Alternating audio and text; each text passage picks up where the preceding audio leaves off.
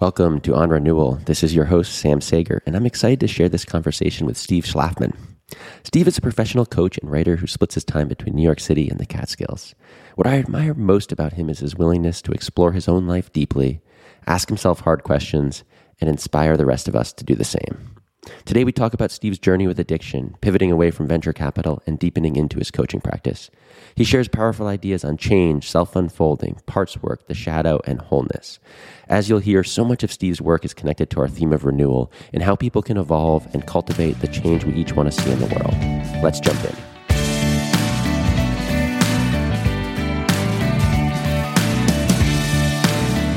Steve, welcome. How you doing today?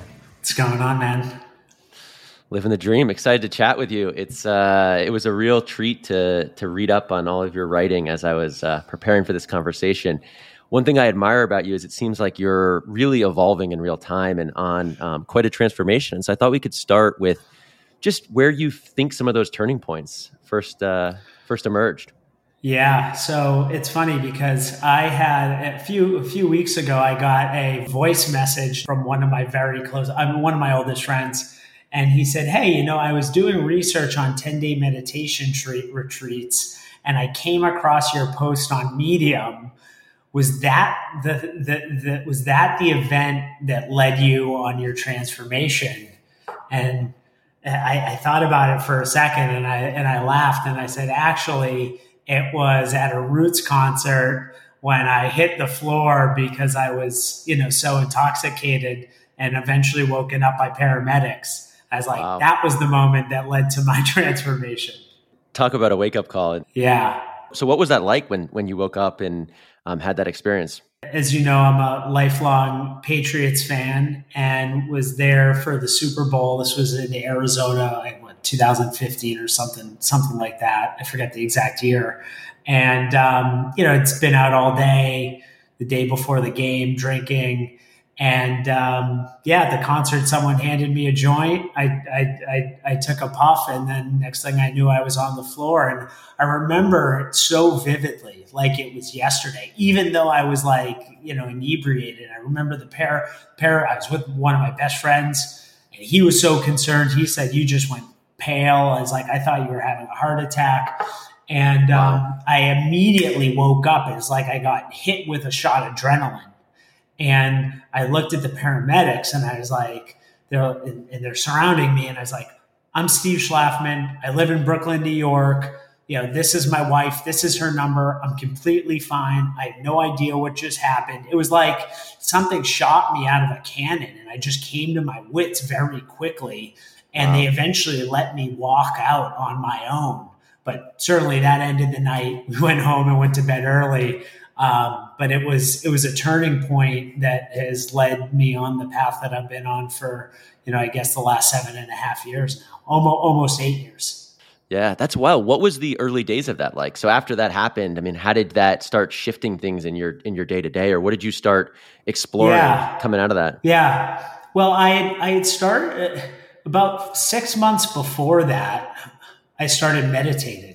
I began to cultivate a meditation practice because I knew that I had an addiction issue, and I had tried everything. I told myself every Sunday night, I'm done. I'm going to quit. And, sure enough, Monday night, I was getting stoned after work or having a few drinks. And finally I was like, it's meditation. So fast forward, I had this event at the Roots concert, and I'm meditating, and I'm just like, I feel like shit.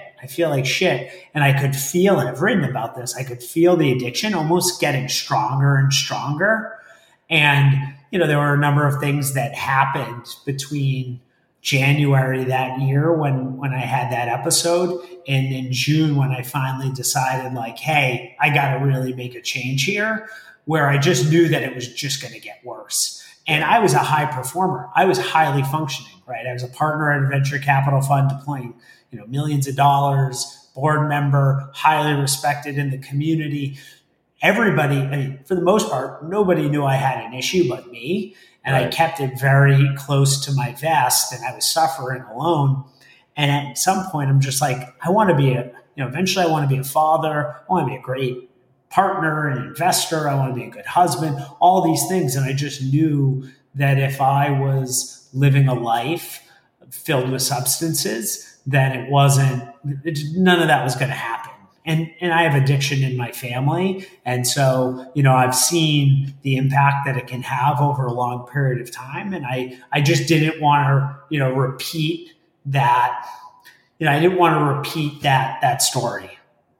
Yeah, no, that's super powerful. And it sounds like mindfulness and meditation was pivotal for that. But I imagine, as you start to reconcile this kind of fact that you're still such a high performer and then start to make that shift, that it's not overnight and it doesn't just happen kind of easily. So what other things did you do during that journey to start supporting yourself, creating conditions where you were able to kind of evolve beyond that? Yeah. Well, I think there are a number of practices. For me, it started with meditation. And then once I entered sobriety, that unlocked a whole series of practices that were really beneficial to my health and well-being. And, it started with going to AA meetings. And I was very fortunate at the time. I had an AA meeting at the end of my block that was every morning at 7:30. And it was an incredible meeting. I think it's one of the best meetings in New York City, very diverse group of professionals and creatives and actors. It's an amazing group. And so I would go to that 3, 4, 5 times a week. It was just a great way to start my day. But you would hear these stories, these amazing stories of these people who, like me, were either highly functional or highly dysfunctional, but were able to build a much better life for themselves.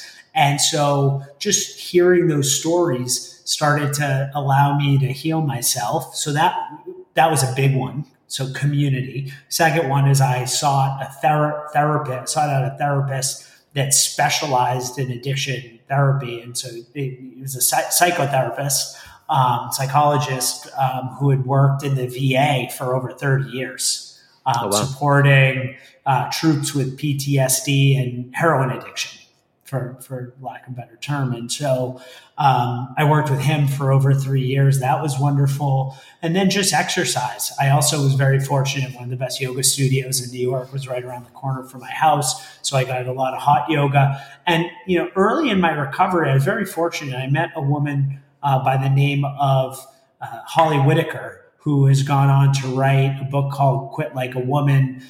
She's a force and very prominent in the recovery space and movement. She's an author. And she recommended that I read a book called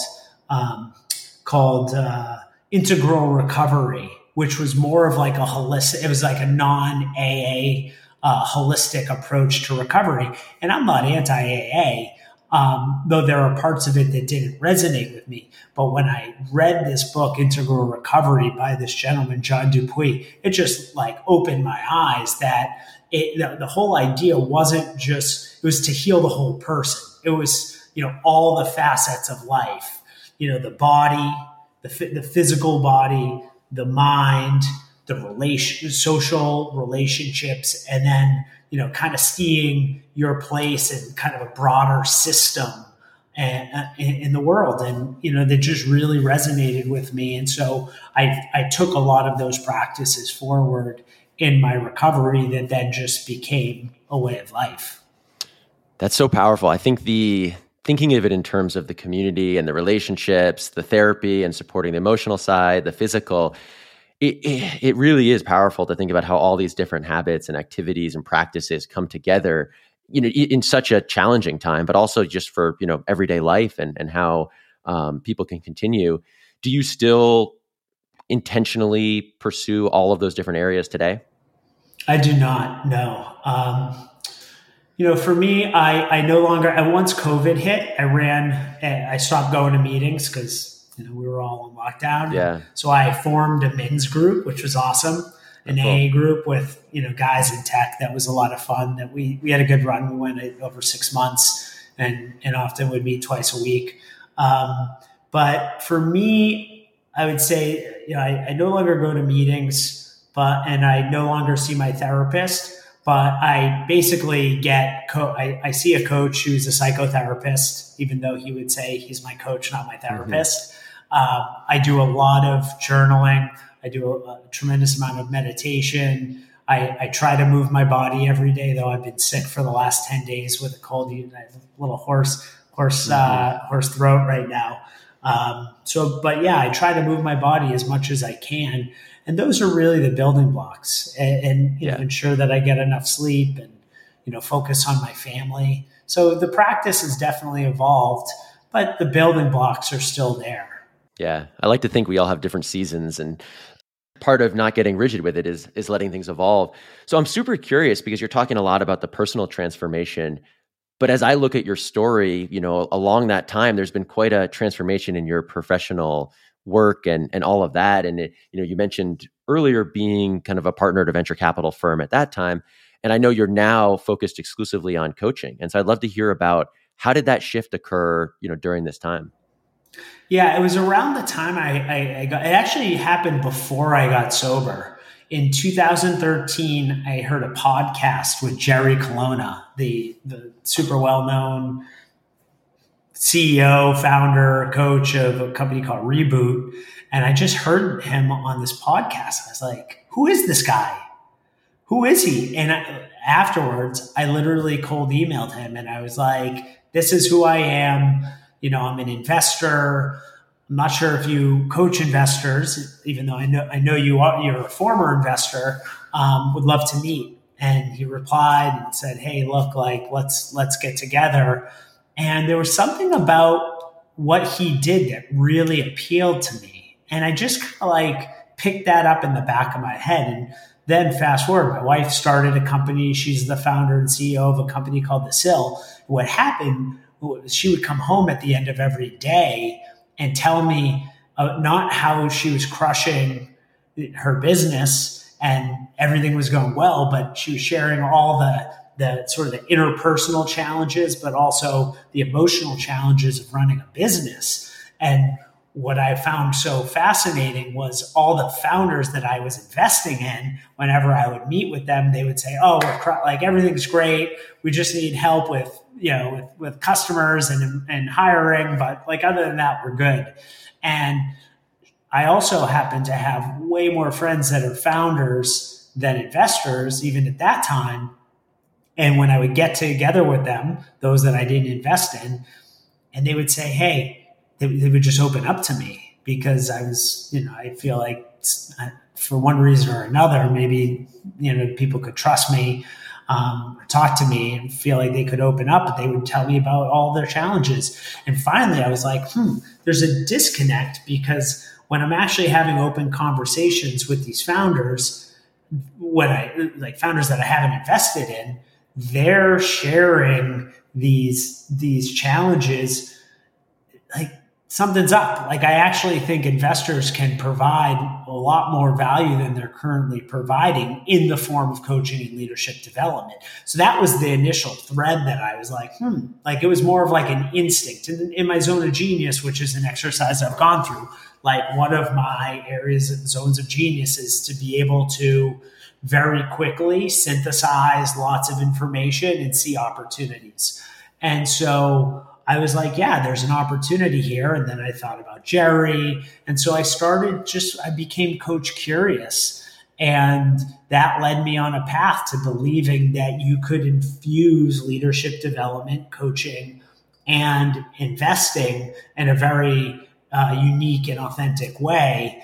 And that was basically the instinct. And then, I ultimately decided to not go all in on coaching, but just dip my toe in the water. And I write about it this week in this week's issue of Lightweights, my newsletter, where, I viewed it as an experiment, where I was like, first I got a book and I read the book and I was like, oh, this actually is pretty awesome. Then I went and I talked to a handful of coaches that were 2 or 3 years, on their path. So not too far ahead, not Jerry. And so then I was like, oh, this is what their days are like. This is what they did to train. Oh, okay, I'm going to invest and enroll in a course. And so the point that I'm getting at, it wasn't like I'm going to go set the world on fire and this is going to be my thing. this was more than 5 years ago. This was almost 6 years ago. So it's been an evolution and a series of experiments that I've been running. But that's really how I got into it. And then sure enough, now I'm doing what Jerry does. Yeah, you've written about change as a slow wave, which really resonated with me because I think people think of change that happens overnight, and I think people think that they need to dramatically shift their lives if they're going to evolve. Could you talk a bit about like how you think people can apply that concept, or just like what you mean by a more gradual approach to change? Yeah. Well, I can speak for myself, and because I'm someone that, likes to do a lot, right? I'm an Enneagram type 7, which is the enthusiast. I love to explore. I love to learn. I love to come up with ideas. It's my way of being. It's the way I'm wired. And so I like to try a lot of things, is another way of saying it. And so for me, what I've ultimately realized is that to change isn't to sort of snap our fingers overnight and say we're this new person, right? The process of change requires letting go, perhaps, of who we are in some ways. It's taking on new ways of being, right? It's establishing new patterns and systems. And to me, I think the way to change is through consistency. It's through commitment and consistency over long periods of time, right? And that's what sobriety is, one day at a time. That's what they'll say in the rooms, one day at a time. It's like, you don't see it in the back, but I have on the other side of my office like a little gym with a pull-up bar and parallel bars. And for me, it's like a little bit every day. Stay committed and do the work. And that's how we change. It's not like, hey, I'm going to snap my fingers and I'm going to get jacked and I'm going to be able to see the results 1 week later. No, it takes commitment. And so I think that applies to anything. Like, meditation is another example where it's like, if I gave up 3 months into meditation, and 3 months for a lot of people is a lot. That's a lot of meditation if you're meditating twice a day for 20 minutes. But if I gave up that, then the miracle probably wouldn't have happened. And so I think we need to think on longer timelines and know that we have to trust that something is going to unfold from this. And those that are willing to lean into that uncertainty and even the doubt that something's happening, those that are willing to do it usually will see the fruits on the other side of it. It's, I think a lot about slow productivity from Cal Newport, which is a concept that I really love, which is like, at the end of the day, I've done as much as I can. If I'm focused on the right things and I have a good plan and I have the right structure, if I push it forward a little bit every day and trust that it's just all going to unfold. I love that. I'm glad you brought up exercise because it's so near and dear to my heart. And I think for the reason that you're describing, where the only way to grow, to evolve, to change is to take a very consistent, slow process. But I think what happens is it's so objective and it's so visible that then bleeds over into other areas that are less visible. And so I think it's a great model. You use the word unfold a few times there, and I've seen you share a bit about self-improvement versus self-unfolding. And I know kind of the work of Steve March. Yeah. What does self-unfolding mean, and how are you thinking about that in your own work these days?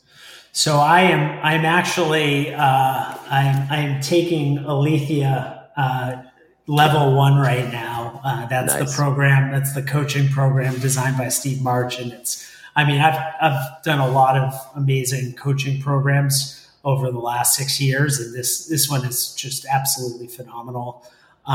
It is an advanced coaching program, but it's been incredible. And their the core idea behind Alethea is this idea of let it be, let it unfold.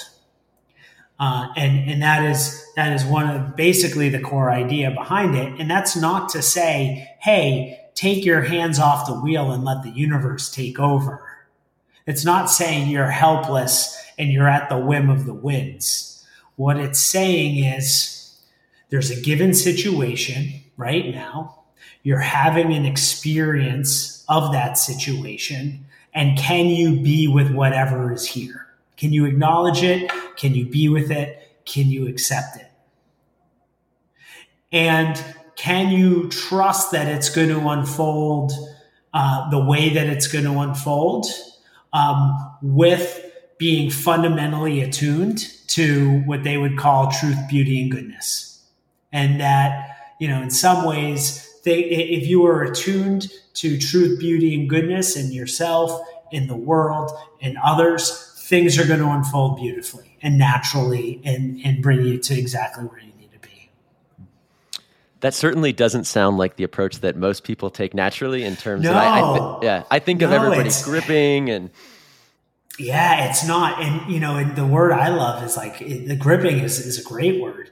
I also love the word efforting, where, it's funny. I had one speed, Charlie Sheen, when he was going on one of his public benders years ago, was like on the Today Show or something. It was like, or not Today Show, like the Dave Letterman or something. It was like, I only have one speed and it's go. And me too. That's how I've always been, right? Like on my whiteboard right here, it says, basically it says, instead of blow and go, breathe and go. Because I would blow and go. I would just make a decision and not even deal with the implications. And so for me, the mantra is breathe and go. And the difference between, and this is part of the reason why I have, in large part thanks to Steve March and Alethea, why I've completely shifted my view on personal development, is because a lot of personal development, even the wellness industry, which is probably going to be the topic of a future issue that I have, basically is starting from the point that you're somehow broken. Yep. That you're not good enough, that something is missing, you're not fit enough, you're not weak enough, you're not strong enough, whatever that is, not smart enough, I don't understand this. And, with integral and this idea of like personal unfolding is seeing that like, look, you have more resources available to you than you realize. And when we slow down and we get really present to our experience and we inquire into that experience, we can actually realize that we have all these characteristics that we had no idea were online. And from that place, what do we create? And it's wonderful, right? Like, let me give you, can I give you a perfect example of this at work? Yesterday, I was being coached by one of my classmates, Jess, who's, super talented coach. She's been at it for almost a decade. And I want to launch a podcast at some point this year. And I have a very cynical part that beats me up, that when I look at my calendar is like, hey, why do you have all these things on your calendar? You say you want to start a podcast, and he beats me, like he berates me. When I really tune in, and underneath that, I feel shame, right? And all these things. Like when you really slow down and tune into the voice, you can start to pick out all these parts. And what I ultimately learned by interviewing, by conversing with this part, as crazy as this sounds, was that this part was cynical because he didn't trust me. And he was playing a job to try to motivate me. But when I conversed with him, I said, I'm not being motivated. I'm actually, you're making me feel like there's another part that's coming on that feels shamed, like a hurt part. And so as this unfolded, this conversation with this part, he was like, I actually trust you. And I asked it what it wanted. And he said, I want you to just trust yourself. You have the right instincts. You know exactly what you need to do to go and make this happen. And this morning I was writing about that experience. I'm going to pull out my journal for the readers or for the listeners. And literally I wrote, I know how to move forward, saying no, prioritizing, creating structure, getting help, and block time. This was a 35-minute coaching session, and I knew exactly what I need to go do now to go make this happen. That's unfolding, right? I'm not looking at it as I'm deficient, right? I'm looking at it as, hey, look, I'm fully resourced, and if I trust the process, and now what did I do as a result of that? I went and I blocked out all my Mondays for the rest of the year, and Monday is going to be my podcast day. Love it. I think what you're getting at is so, so important. And you mentioned the wellness industry earlier, and I've experienced this firsthand. The amount that the wellness industry as a whole, where people are encouraging everyone to externalize authority, to say, go find someone else to tell you how to be whole. If you take this program and then everything will be okay. And I think that shift to saying to people, look within, find ways to cultivate the strengths from within is such a powerful one across so many different areas. And I think that, having been on the other side of it, ago, like if I had listened to you then, I would say, oh, that sounds really great. But like, I wouldn't have fully believed you. And I also would have been afraid of giving up a strategy that would have worked, that has worked well at other times. And so what I'm curious to hear your thoughts on is, what do you think the costs are of not letting things unfold? Like, so for people who are continuing to try to grip, to try to control, what are some of the costs that they might not even be seeing that they could gain from letting go of? Yeah, well, I think the word that you used is a powerful one, which is control, right? And I think when we try to control outcomes, we get tunnel vision and we see less possibilities. So I think that's one. Oftentimes, it's not efforting and working harder and doing more, but it's like almost like leaning back, right? Like, let me give you an example. I'm writing an essay right now. If I'm efforting, if I'm going and trying to make this thing happen, there are going to be times where I hit a brick wall, like I did a few days ago. And I said, you know what? I'm going to just step away. I'm going to go take a walk, and I'm just going to trust I'm just going to let it be. And guess what? That night, I'm laying in bed at 11:30. I can't sleep, and it just popped into my head. That's unfolding. That's the difference between effort. The efforting is in my computer. I'm forcing it. I'm making it happen. I'm going as hard as I possibly can. But I step away, and in the moment that I least expect it, it comes to me. And I think there needs to be this trust. But if we're trying to control the way we think, our interactions, how people respond to us, what people think of us, how the world reacts to us, like that's crazy. It's Meshuggah, as they say in Yiddish. The world is so complex. There's so many interdependent parts that trying to control it is crazy. So the only thing you can really control is how you move through the world and how you experience it. Yeah, it sounds exhausting too when you really paint the picture of what a lot of people are trying to do in terms of that level of control, that level of exerting. And it's really interesting. I've had a bunch of conversations the last few months that have brought up this idea of non-doing, and it's bubbled up in a bunch of different people's work across writing, across gardening. I think about a lot of it in terms of physical activity. Does that concept resonate with you? Have you explored that much in your own life? I love the idea of non-doing. I view my writing in some ways as like a form of non-doing. At first, it was very difficult. And by writing, I mean like journaling, stream of consciousness, whatever comes up, like fully expressing my experience. There'd be times where I get antsy because I'm like, oh, this isn't going to see the light of day. No one's going to read this. Like, what am I really doing? Like, this is a waste of time. And then what I've begun to realize is actually that's the most valuable time I spend writing. And you can't, I guess you can see it there. You have this, the Lego Saturn V rocket ship there. Oh, sure. Over here, I have, the Titanic Legos, almost 11,000 pieces. And for me, like I view like Legos as something that's like, I'm not trying to achieve any, like, yes, I'm building it and I'm getting to the end of it, but I view that as very meditative. It's a fun experience. I'm not like trying to win any accolades for my Lego building. And I just view it as like this ability to use my hands, use my mind. And, it's a great process. I also love walking, right? Walking is a wonderful non-doing, and literally not having any idea where I'm going to walk in the city and just ending up somewhere random and turning around and coming home. And not listening to podcasts and just like taking in the city. It's wonderful. And so I'm trying to incorporate more of this into my own life. And it's great. It's really, it makes you think that not every minute has to be optimized.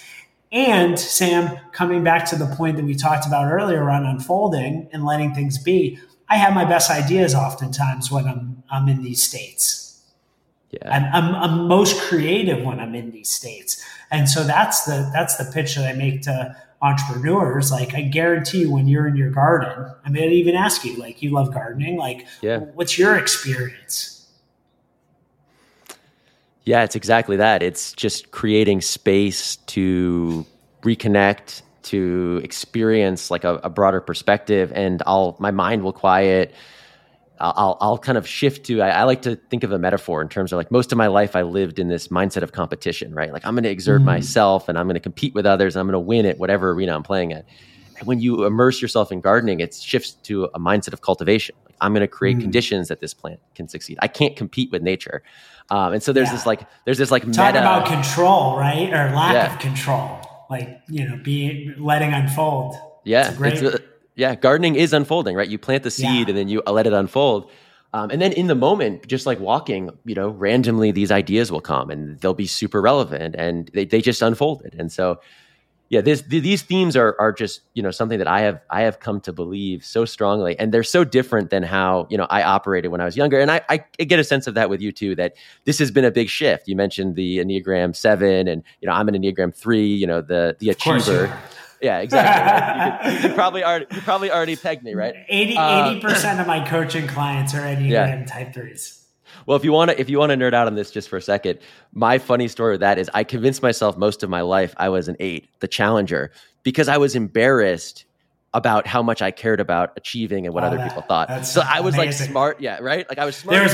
There's like a persona on top of it where it's like, I'm not a 3.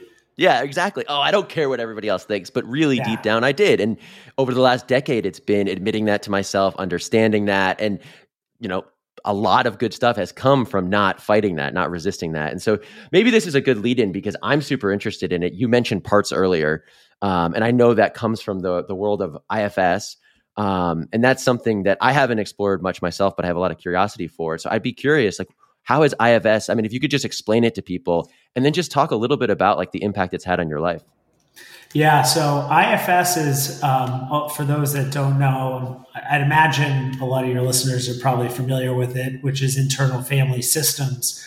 The way I like to do, which was developed by Dr. Richard, I guess he goes by Dick Schwartz, based out of Boston, researcher at Harvard. And he was a family therapist. And through his work with, in the 70s and 80s, with families and then with bulimic patients, he noticed that they were talking a lot about what they would say is parts. They would say, like, a part of me, feels this way. And, he was like, that's interesting. And so, through his experience with Gestalt therapy, he was like, well, what if we talk to the part?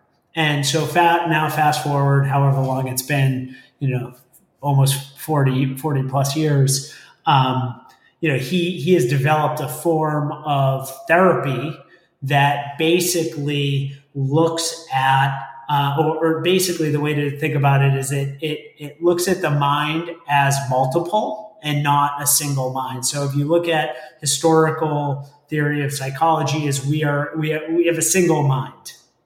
It's just one mind. And, a lot of people, that's how they experience the world. And Dick Schwartz came and said, hey, look, actually, like, we're multiple. We contain multitudes. And that's a powerful idea, because when we recognize that we have these parts that play all these different roles in our lives, and all of them have a good and positive intention, even if our experience is not positive. And so when we begin to realize this and we can see how the roles that these parts play and what they want, we can start to appreciate them. We can start to really develop a tremendous amount of agency in our lives. And what Dick Schwartz would say is, we get access to what he calls the self with a capital S. Other traditions might call it Atman, might call it presence. But the point is that when we have access to the self, we have confidence, clarity, calm, and all these other amazing qualities. He calls them the 8 C's. And so I first learned of IFS 5+ years ago when I was in my initial coaching program.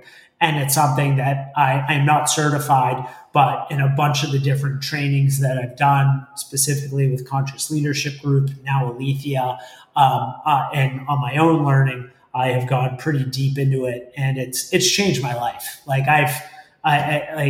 It has absolutely changed my life more than I think any form of therapy.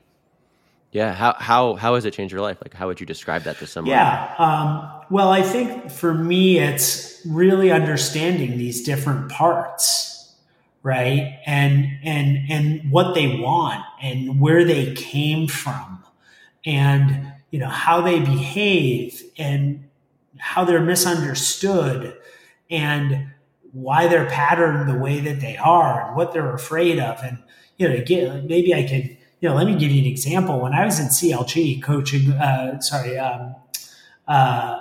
Conscious Leadership Group, I went through a 12-month intensive with them. It was amazing. It was basically like a 12-month coaching training. And one of the facilitators took us through this almost like this deep visualization exercise that had us stand. I've written about this I've written an essay about parts, but this is how I open. But basically, imagine us that we were standing on a stage, looking out to a sea of versions of ourselves. All different ages, different parts of ourselves. And I walked up to this old little part of me, and I was an obese kid. I was really, I was 120 pounds in 3rd grade, made fun of, definitely have a little fat Steve part of me that's wounded, that doesn't have a lot of self-esteem, that doesn't have a lot of confidence, is very sad, small. And I didn't even know this part existed. But then, sure enough, I'm standing on the stage at the Columbia River Gorge. That was what I was imagining, looking out into the sea of Steves. And I walked up to to this literally this 10-year-old version of myself, and I just put my arm around it. Normally, I would shun it, I would hate it, but for something instinctively, I just walked up to it in my mind's eye, put my arm around with it, and then we just hung out. It was like I was his camp counselor. And literally after this visualization, I had this melting experience where I was like, oh, fuck, that's all this part wanted, was just to be accepted, just to have someone with it. So, felt like they were loved and belonged. And I went to the facilitator afterwards. I was like, I just had this crazy experience. I can't even describe what happened to you right now, but I feel like I love myself way more at the end of it. And this is just one example, Sam, from this. Yeah. And it's really changed my life in a lot of ways. I think even speaking to the part of me that's cynical, that beats me up, that doesn't trust me. Now he's like, no, I actually do trust you. And that's why I'm riding. You know exactly what you need to do. And then I was like, oh, okay. I do trust myself. I do have good instincts. So when we start to really understand these parts, they're protector parts, right? They're proactive protectors, they're reactive protectors, right? There's hurt parts. So there's a whole constellation. Most of us have 30 to 50 of them.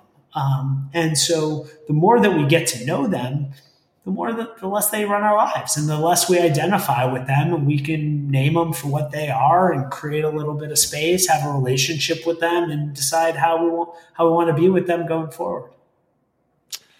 That I think is the Sorry to go on a tangent. I could talk about this all day. Yeah, and it's so alive for me because more and more I'm recognizing in my own life how kind of resistance to parts or inner forces, whatever you want to call it, how that resistance comes up and how much that doesn't serve me and how things then bubble up in other places. And so I've gotten really, really interested in kind of different approaches to try to let and be okay with that. And I think that I don't know how IFS talks about it, but this notion of wholeness or creating conditions to, rather than try to like push down parts and say, oh, that part of me is not okay, but this other part is good. I think that, activities that try to point us towards wholeness are really interesting to me. So I don't know if that... And I think IFS, that is absolutely one of the key ideas or benefits of it is helping you see your wholeness. And that, as Dick Schwartz would say, there are no bad parts. Right. They're all, most of them formed when we were younger, and they all play a role. And the key is, the more that we embrace these and we embrace our wholeness, the more compassion we have for ourselves, the better we can show up for the world, for ourselves and others. So one thing that I'll quickly touch on that I love from I work with a meditation, a Zen Buddhist meditation teacher, but he's really like a Buddhist teacher that I work with. His name is Roy Ishin, and the guy's a legend. He's amazing. He was the abbey at the Zen Mountain Monastery up in the Catskills for a long time. Now lives in New York City and has a massive following. And he and I were talking about wholeness, and I was like, wow, the more I work I do, and the more I learn about myself, it's like peeling back the onion. And he's like, I'd actually encourage you to think about it different. He's like, view it as you have a ball of clay, you're adding to it. Right. So wholeness isn't around like breaking down and peeling back. It's actually discovering what's there and almost like adding to it. An analogy that I love using, which is like video games, right? Like think about and this, I don't know if this analogy makes a whole lot of sense, but I'll just go with it, which is, imagine like Atari back in the day, probably before you were born. And then there was the Nintendo, the Nintendo 8-bit, and then the Super Nintendo and the Genesis, and then the PlayStation. And everyone, you get more resolution, right? You're able to see, what's there. And I think that's the beauty of doing shadow work, which, IFS is one of those techniques to start to see what's there so you can add it and you actually become bigger over time, and you can embrace the good, the bad, the ugly for what it is. What does the shadow, what does the shadow mean to you? Well, the shadow is the parts of ourselves that we don't see, that are unconscious, is really what it is. And, that comes from Jung. But that's the core idea, is we have all these parts of ourselves that we don't even know are online. It's why I love just even as practices, meditation and journaling, because we're able to start to really see what's there. It's why I believe that metacognition is really one of the key skills that everybody should develop, especially leaders, which is the ability to see your thoughts and be with your thoughts and sort of, but at a distance. I think going back to the shadow, the thing is metacognition and practices like meditation and writing certainly help. But there are going to be parts of your shadow that you can't see, that other people are going to have to identify for you. And so there's a whole bunch of different techniques to identify shadow. There's actually a teacher who I've studied under. His name is Kim Barta. He is amazing. He actually does a year-long shadow course. And he talks about different kinds of shadows where you have, introjections, which are basically they're like beliefs that other people have. They're almost like, think of them as like memes. They're like ideas and beliefs that other people kind of inject into you that you take on as your own perspectives, ideas, beliefs. So that's a form of shadow. And so you don't realize that these ideas from other people are really running the way, operating in how you're seeing the world. Then you have projections, right? Which is us projecting, the way we see the world, the way we feel onto other people. And then we have what Barta would call split ego states, which in a lot of ways are like parts that, are in conflict. To riff on that idea of other people's projections, I think for me personally, that really relates to this idea of ambition. And I know you've written about it really recently, and I've been thinking a ton about this lately. But for myself, I saw how much other people's projections, like society's projections of what I should be ambitious about, how much that shaped where I felt like I had to go. So I'd love to hear, how has your relationship to the idea of ambition evolved over the last decade or more? Yeah.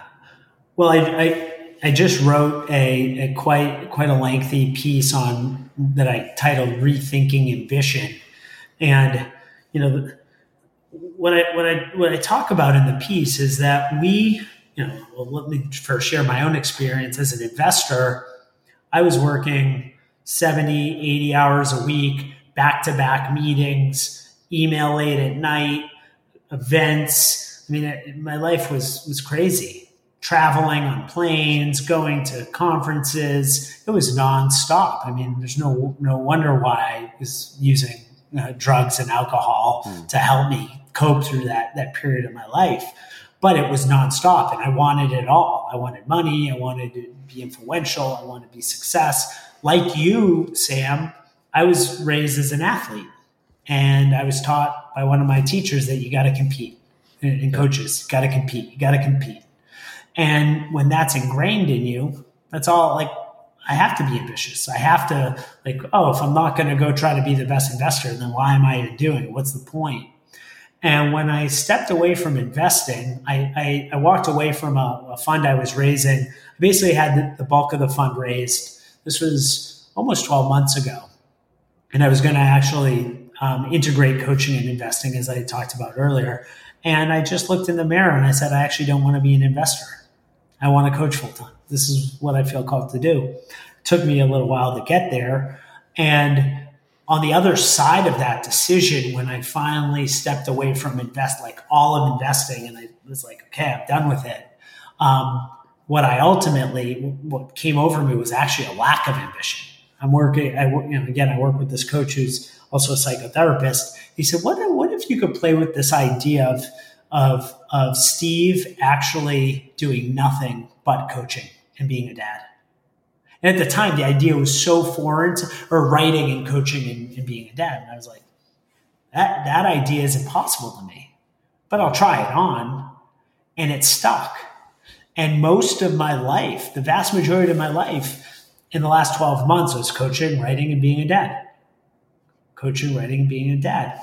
And, what I ultimately realized was I began to, as I embraced that, began to almost shun ambition. And I looked at everything on Twitter and all these tweet threads and how to hacks to improve your life and, people that become epidemiologists in 24 hours when there's a new virus and, national security experts on nuclear war, in a matter of days. I'm just it was to me, it was just, I started to sort of constrict and move away and just hate what I saw. And I think underneath it, there was envy, jealousy, I was burnt out, anxiety. And so what happened is I went from one end of the spectrum being one of the most ambitious people I know to on the other end of the spectrum, just completely pulling away and removing myself from Twitter, basically being in my one room office all by myself for the better part of a year. And I said, okay, while this was going on, all these discussions about quiet quitting and the great resignation, and people like ambition is bad, and all, and ultimately Sam, I was just like, there needs to be a middle ground. Like, I hate the way that traditional ambition has made me feel, success at all costs. And I hate the way that anti-ambition feels. And so what if we took a step back and actually redefined our relationship to ambition?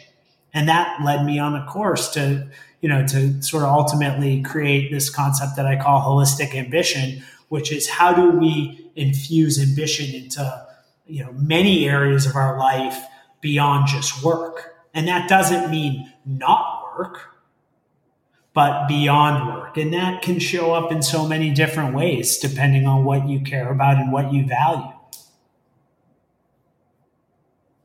Yeah, I really wish you had told me that concept 10 years ago, because it's been it's been a decade of pain, and I really do feel like that's the lesson that I've had to learn for myself. And very similar journey in terms of, I think, where it originated. But it's fascinating to me to hear you describe that, because I think, just reflecting on it now, like, it to me is more impressive that you looked at that path of being a VC and you said, that's not who I am inside. Like, to me, it's more ambitious, as I define ambition today, for you to know yourself and say, this is the life I want, and I'm willing to make sacrifices that other people might not understand. I'm willing to, confuse all of my peers who define ambition one way, because I'm pursuing something that really feels great to me. Like, that to me is still ambition, right? Like that is just as inspiring. And I think that you're probably, working just as hard, even if it's not efforting, to live a life that's meaningful for you today. So It's super inspiring to me that you made that choice and are owning that. Yeah, and I've written about this multiple times, one of a newsletter and also in this recent essay. But I actually, the thing that sparked this was my friend Jonathan Basker, who's amazing human being. And I remember it was before I decided to pull away from my fund. And, I had $7+ million raised. I was literally ready to do a first capital call. And he and I were sitting in Madison Square Park on a perfect fall night. And he said, the way you talk about investing it's almost like you're in a bad relationship. And every time I talk to you, there's something. And I was like, yeah, I can relate to that. I was like, that's a funny analogy, but let's go with it. And then he said something that I'll never forget, which is this. He said, Steve, for a long time, I thought I wasn't ambitious until I realized my ambition is to live a good life. Yeah. And in that moment, I was like, fuck, that's what I needed to hear in that moment. It was talk about unfolding. Yeah. That was exactly what I needed to hear. And in that moment, I go, oh, I knew it. I knew it, because for me, it was like, oh, okay, like, my ambition isn't to be the best investor in the world. And a few days later, I wrote a blog post that said, just because you can do something, like you're capable of something, doesn't mean it's right for you. Just because I could go and raise $10 million and deploy capital, I could have probably raised a lot more than that if I had really wanted and threw myself into it. But just because you can do something doesn't mean it's for you. And that first conversation and sitting on both ends of the spectrum just really let me redefine what ambition means to me. I think that's so powerful and key, and giving people permission to find other areas to channel it. I think for me, it's now been, we talked about the garden earlier, but I think growing a ton of my own food and creating a food forest that I kind of tend to and cultivate over many years, like, that is a place I can channel ambition, even if nobody else in the world cares about it or thinks that it's impressive or anything. It matters to me, and I know what goes into it. And I think there's so many areas in our lives that this happens. Like, I'm in process of moving my family with my wife up back to where we grew up near our families. And like, that's ambitious. We are literally going to have to recreate our lives in a new place, but it's because it matters to us. And so, yeah, I think that what you're sharing is so important. One thing that it's somewhat related to this, I think, and I'm really curious about is power dynamics, because I've heard you talk a little bit about how like the power dynamics of investing and coaching are very different. And so, I think there's an element of status and all of this, but from your vantage point, having coached a lot of high achievers and people in influential positions, how do you think about power dynamics, and how has that shown up in your own life? Yeah. Well, first thing I would say is for those that are in power, it's hard to see power dynamics. It's almost like the two, a lot of people use this and that, David Foster Wallace, what's water? Yeah. Like those who have power realize they have power, but they don't really, I think, understand the extent of power. So that's the first thing. And for me, in terms of the dynamic between investors and founders, I think a perfect example that I touched on earlier in the conversation is when I was meeting with founders in our portfolio when I was at Lair Ventures, and they were all like, we're crushing it, to when I was meeting with when I was hanging out with my friends and my wife, and they were like, yeah, we're struggling with all these things. Yeah.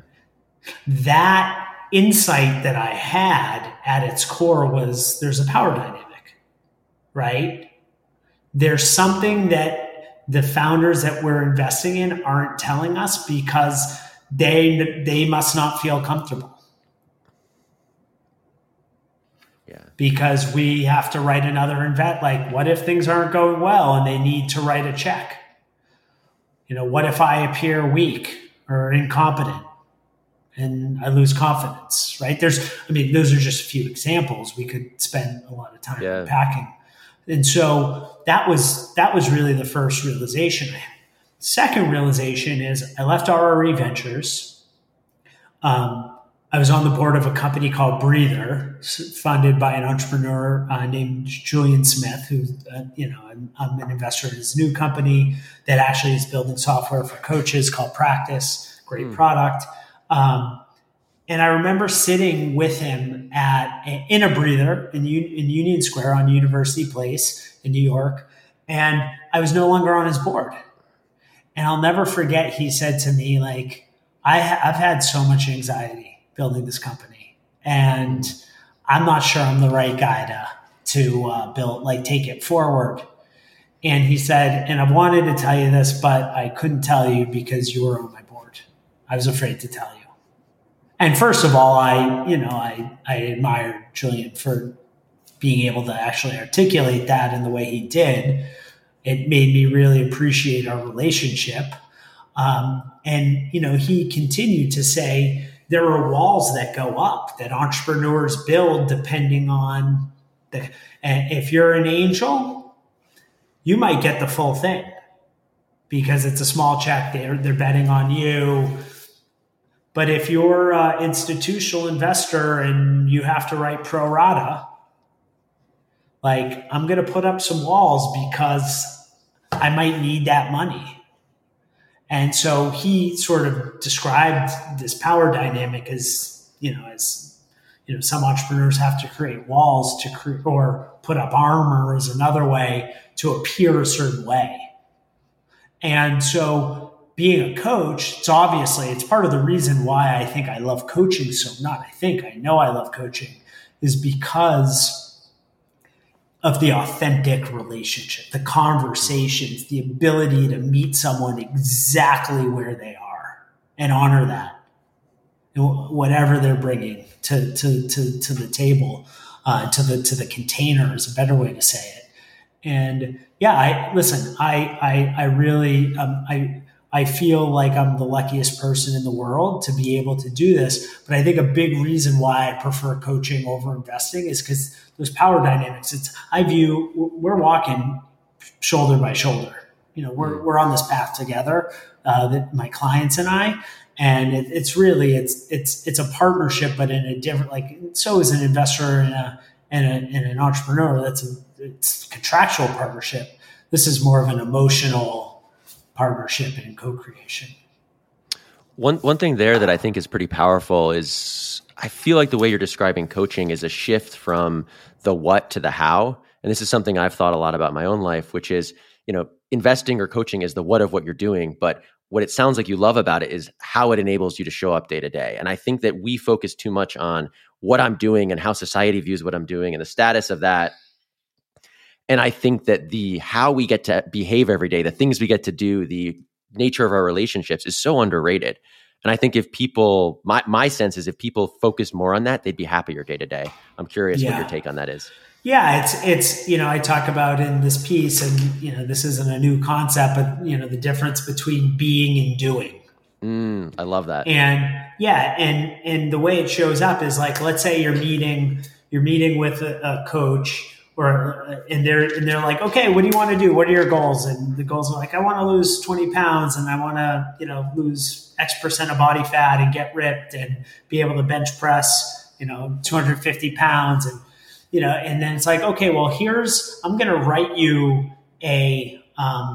basically a program for you to follow. That's the doing. Mm-hmm. And what happens is when we just focus on the what, and we just focus on the action, oftentimes it misses first of all, like, okay, if we actually do this, if we are able to bench 225 pounds, if we lose 20 pounds, like, what's that going to do for us? Like, how is the way that we show up in the world going to actually change? How is the way we move through the world going to change? And ultimately, when we unpack that, how do you need to be in order to go and actually achieve this plan? Who do you have to be more of? What changes do you have to make? And so to me, I think that's like a perfect example of like being and doing. And so for me, like, it's funny, like I have a client right now, a great example, investor wants to be one of the best investors in the world. That's his goal. And I said, okay, so let's talk about this. What's different for you? And by the way, this investor is already extremely successful. Works for an incredible fund. Doesn't have to work, down the road for sure, right? He's built a lot of wealth for himself. So I said, okay, let's imagine you're on the Midas list. You're one of the best investors in the world. Now what? And he said, I have freedom. It's like, okay, well, how does that okay, so talk to me about how you move through the world when you have freedom. What we ultimately got at is he actually has a lot of freedom right now. And so we were able to really start to unpack okay, well, what's behind this desire to be one of the best investors? And deep down inside, it wasn't about freedom. Yeah, these are such powerful concepts, and it to me leads right into an idea that I've heard you talk about that I'm so curious to hear the full expression of. I know we're running up on time, but yeah, you talked about how your view is that some of society's largest challenges are a being problem, whether we're talking about healthcare, poverty, other things. You describe them there as a being problem, and I'd love to hear. And that you think that there are potential ways in the decades ahead that we can really address that. So I'd love to hear what you mean by that and what your thoughts are there. Yeah. Well, it's funny because I posted that and I got some people being like, what are you smoking? And I was like, well, and actually, I'm like, Steve, tell me more. Yeah. I was like, I stopped smoking a long time ago. And there's that quote from, Einstein said something to the effect of, to solve the biggest problems, you have to use a different consciousness than the ones that created them.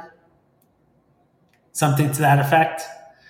And I think that goes with the same thing. And I think, what we're in a world, specifically in the West, that's prioritized the individual, me over we.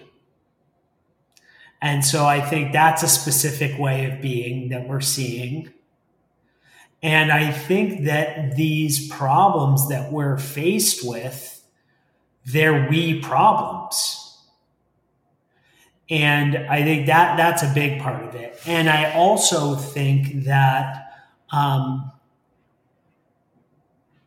are we doing on some of these biggest problems? Yes, we're innovating. Like think about like Gabor Mate's new book, The Myth of Normal. Talks exactly about this. So we have more innovation in healthcare than ever before. Look at the stats. Mental health, like tens of millions of people are battling depression, anxiety, life expectancy is actually going down for the first time. Like we have a being problem. We don't know how to be in this world that's increasingly complex. It's messy, right? And I think it's about evolving how we actually move through the world. And yeah, I mean, it's like think about climate as like a good example, right? There's a lot of people that don't even think there's a problem. And like we're in a phase where we're in late stage capitalism. Like listen to Jamie Dimon. And by the way, I'm a capitalist, right? Like I'm an entrepreneur. I want to see our country thrive and succeed. And capitalism is a big underpinning of our system and our country. But Jamie Dimon's like, talking about the economy and going into recession and, energy prices. And he's just sounding the alarm bells. Like we cannot afford to go into recession. Right. And I think that's a symptom of it's like growth at all costs. And because it's growth at all costs, what's the cost? Well, the environment is a cost. Healthcare is a cost because these are problems these are massive systems. And so we need to change the way that we're trying to solve these problems because the way we're doing it now aren't working. And that doesn't mean that like entrepreneurship isn't a solution. It doesn't mean that innovation isn't a solution.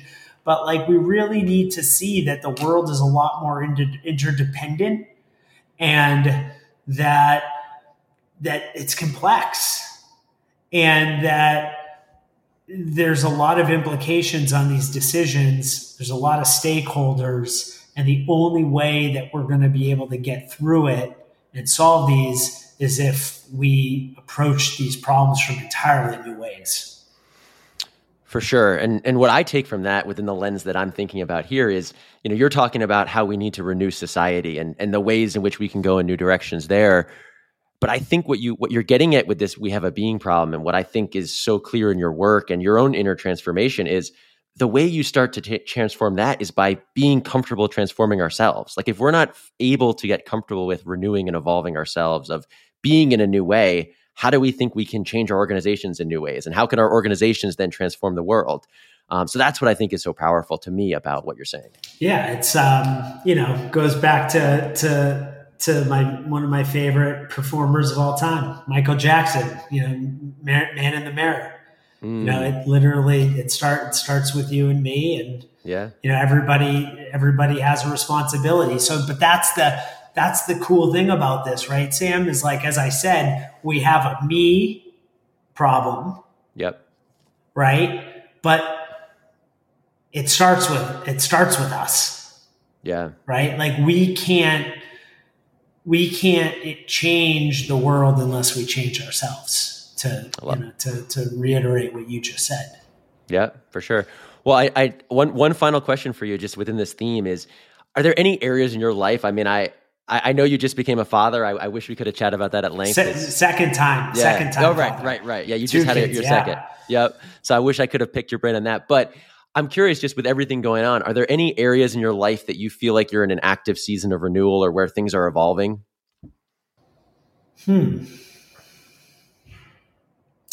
I would say that, I mean, yes, on the family side, I have a newborn. She's 8 weeks old.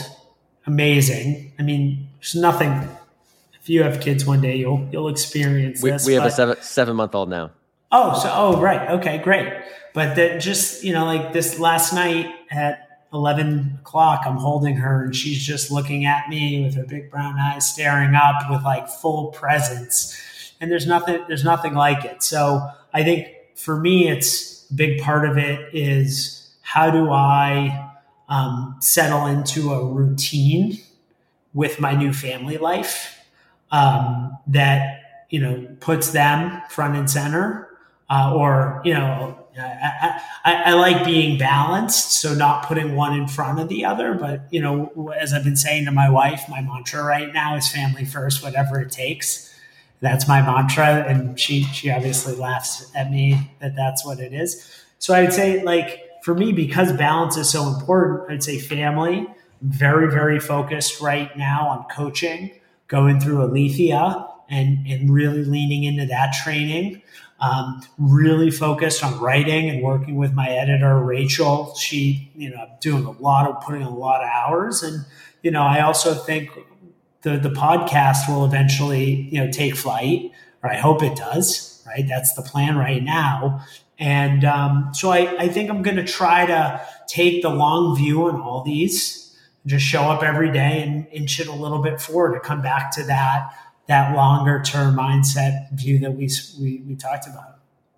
Beautiful. I'll be linking to a few of the articles you've highlighted, because there's a lot of really great stuff, and I think you've hinted at it, but the depth at which you go into in your writing, it's really powerful. So anywhere else that you'd like people to point people towards for your work? Well, if you liked what you heard, you can check out my website at schlaf.co, SCHLAF as in Frank.co, or you can check me out on Twitter. I'm at Schlaf.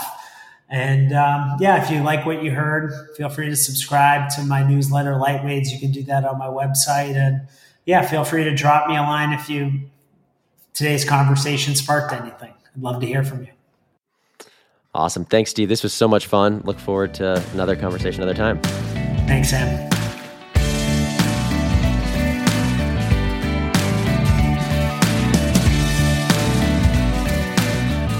Hope you got as much from this conversation with Steve as I have. There's so much I want to explore further in my own life, especially around parts work, the shadow, and wholeness. If these themes resonated, I recommend subscribing to Steve's newsletter, Light Waves, and checking out his free annual review template. Thanks for listening.